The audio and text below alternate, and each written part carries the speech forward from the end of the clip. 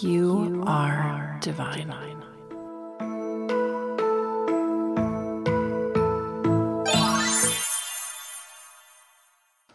Hello, my authentic seekers, and welcome back to Divine Authenticity. Happy time zone. I hope you're feeling good, and I hope that you are just I hope you're just thriving. I hope that no matter where you live, whether it's the autumn equinox or the spring equinox this week, I hope that this Aries new moon is just hitting. Okay.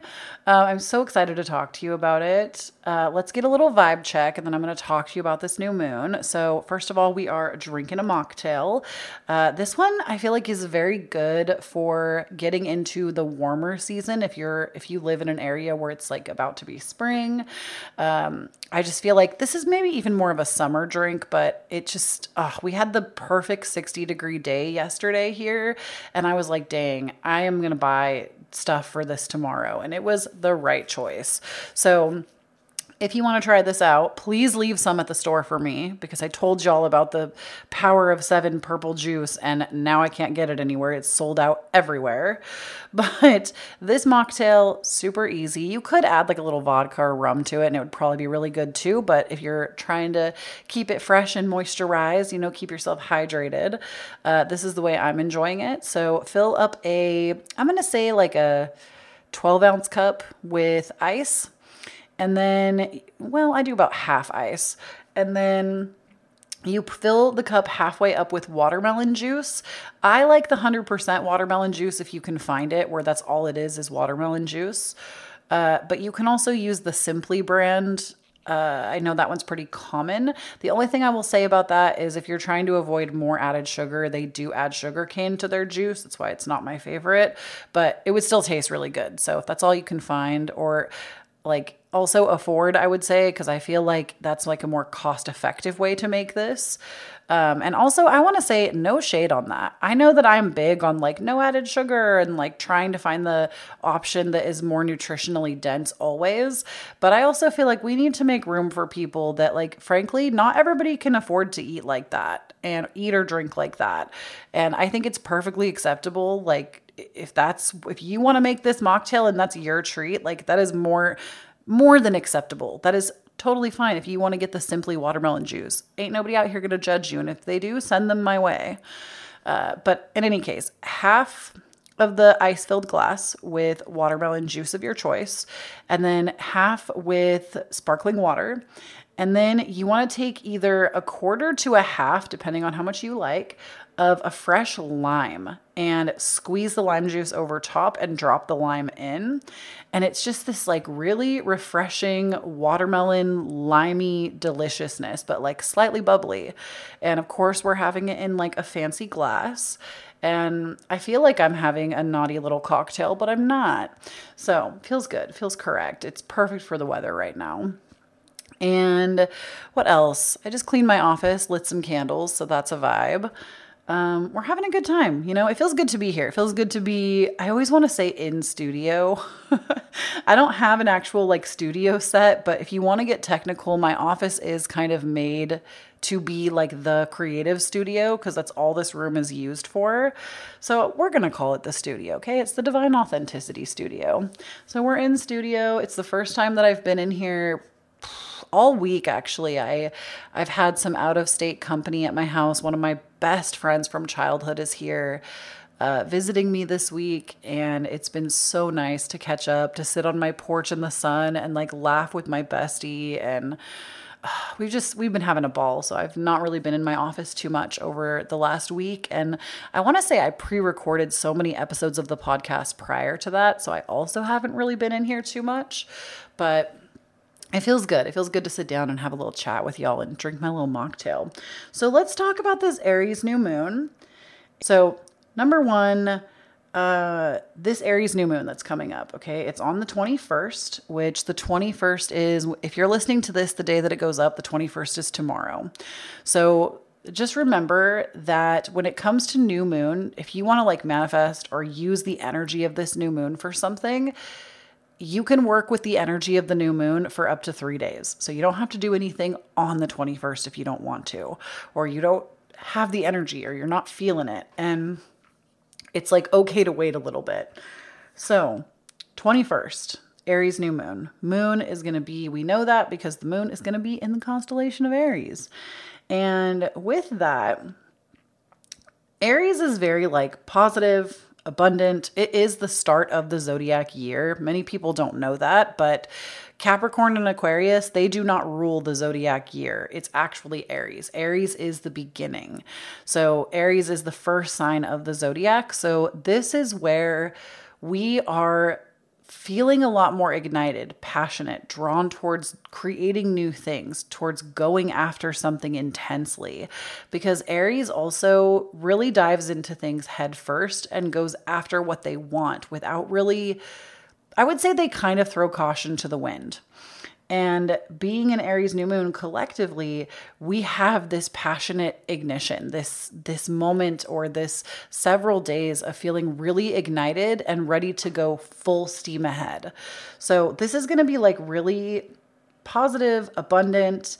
It's going to feel good. I feel like this is a very good new moon just in general. I feel like it feels positive. It feels uplifting.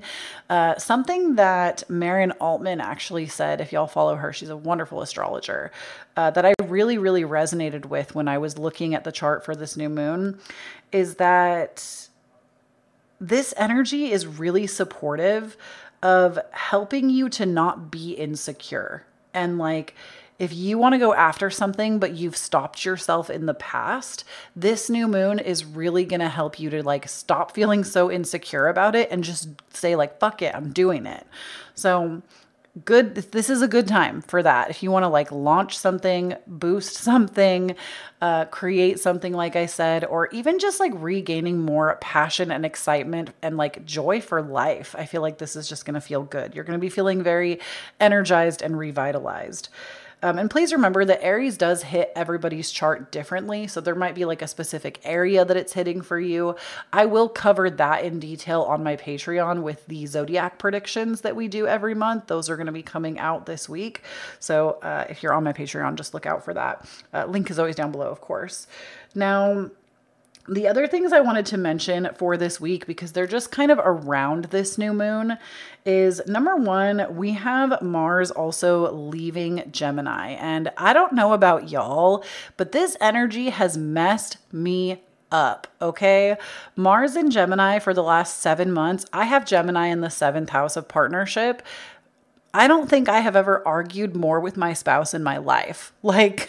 And we are like very like peaceful and harmonious. And for like 15 years, things have just like, I'm not saying we never fight, like that would be unrealistic, but we usually are just like a really harmonious duo. And when I tell you these last 7 months, they have been messy, friends. We're doing great, of course. Like we always know how to come back together and like be conscious about things. But I just feel like they have been like, we've just been like starting shit for no reason. It feels like, and I'm so ready for Mars to get off my 7th house. However, if you're like me and you were born in, it wasn't just 1991, but like a good chunk of 1991, we had Mars in the sign of Cancer. That's what I was born under. And if you're like me, you're going to have your Mars return. At a Mars return, I feel like this is the arc of like, you just kind of hit the start button, and the stop button is not available. So it's also like big crybaby energy. You know, I always like to make the joke that, Mars in Cancer, it's not going to do shit. Like it's honestly, I feel like it's kind of debilitated there. It doesn't like to be in the sign of Cancer because Cancer is like the soft, squishy underbelly, right? The soft, squishy underbelly, very emotionally charged. I would know I have a Cancer stellium in my chart, but it's uncomfortable there, right? Mars is very aggressive and warlike and pushes forward. So I do feel like it's going to be a little bit more of a downturn in the sense that like we might be feeling a little bit more like emotionally stimulated, but Again, I don't even think this is a bad thing. I honestly think it gives us a lot of forward momentum to work through harder emotions that maybe in the past really has kind of set us back. So I look at this as a good thing, whether you're going through a Mars return or not. I just think it's going to be lighter than having Mars in Gemini, just really messing us up communication wise, because that's what Gemini does, right? Gemini is the communicator. So when we have Mars in Gemini, our communication is just like constant, like, it's argumentative. It's picking fights. It's annoying. Like I'm sorry if you have Mars natally in Gemini, but like it's annoying. It's annoying energy. So I'll be happy to see that kind of move away. For a little while.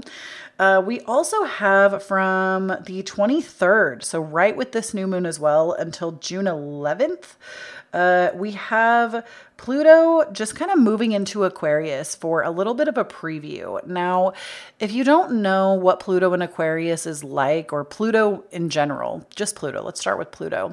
Pluto is our planet of transformation, death, and rebirth. We have had Pluto in Capricorn for the last, I don't even know. I don't think it's been quite 20 years, but a long time. Okay. It's a very long transit. But with Pluto in Capricorn, it's a death and a rebirth of Capricorn elements, right? So this is going to be like, to me, it has a lot to do with like structure, politics, it could be government. It also could be just like big mega corporations, rising, falling, death, rebirth of that, currency, right?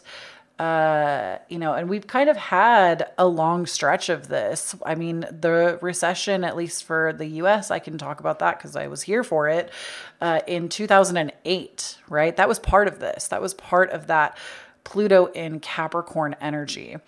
So Pluto moving into Aquarius, it's not fully moving into Aquarius until next year, but we get this little preview. And while this is going on, this is a transformation of authenticity. It's a transformation. I feel like we might see more like of a tech boom, just because Aquarius does rule technology and authenticity. We're going to see like a boom of those things. Remember that these are slow moving transits though. So this isn't like we're going to wake up tomorrow and like AI is going to take over. It's literally like a 15 to 20 year transit. And it takes a lot of time to like death and rebirth in those areas. So just remember that when it comes to Pluto. I actually think this is going to be a good thing. I mean, it depends on where Aquarius is in your chart. For me, I do have Aquarius and Saturn, so not super, or Saturn and Aquarius, so not super in love with that. But I know that for me, I have Capricorn in the second house. So Pluto getting off of my finances will be lovely. And it's going to be moving into my communication, my ability to communicate and how I do it.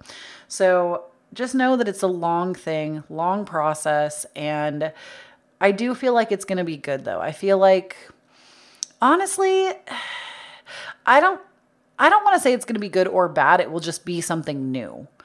I feel like both Capricorn and Aquarius can be a little bit harsh. Because like even with Saturn going through Capricorn and then going through Aquarius, they're a little bit harsh, right?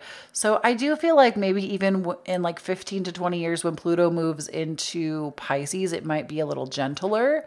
Again, it just kind of, it's like, to me, it's kind of like pick your problem though, because every sign has something that it's hard to death and rebirth that. So I feel like it's not, but it's neither good nor bad. Like it's subjective to the person and your own chart as well. But those are like the major notes of this week. Ultimately, I think this new moon is going to be good. I think we're going to be feeling good. I think we're going to be feeling recharged, vitalized, revitalized. We're going to be feeling more creative and ultimately just have more like steam to push forward on anything in your life, your health, your routines, your creativity, your business pursuits, your relationships, right? I just feel like we're going to be getting a boost and we're going to be feeling a lot less insecure about things. So I love it. I think it's going to be beautiful. I know this episode is a little bit shorter and I'm really excited about next week's episode, but just because I have company here this week, I just wanted to kind of get in, give you the updates, and then carry on. So thank you so much for tuning in. Please, please, please use this full moon to its, or this full moon, I'm sorry, this new moon to its fullest. And also, I just want to say, even if you are like, I'm not really feeling like setting intentions, I'm feeling tired or what have you, please be kind to yourself. You don't have to set intentions with every single new moon. It's okay to miss some or miss multiple, or to show up 6 months down the line when you're ready to set new intentions for your life. So, I want all of you just to feel seen and know that you're appreciated and valued and loved. And you can just notice this new moon if that's where you feel like you're at right now. In any case, I love you so much. Please do not forget, when you stand in your own authenticity, you empower everyone around you to do the same. And don't forget to check out the Patreon if you want to support the podcast. And I will talk to you next Monday. All right, bye.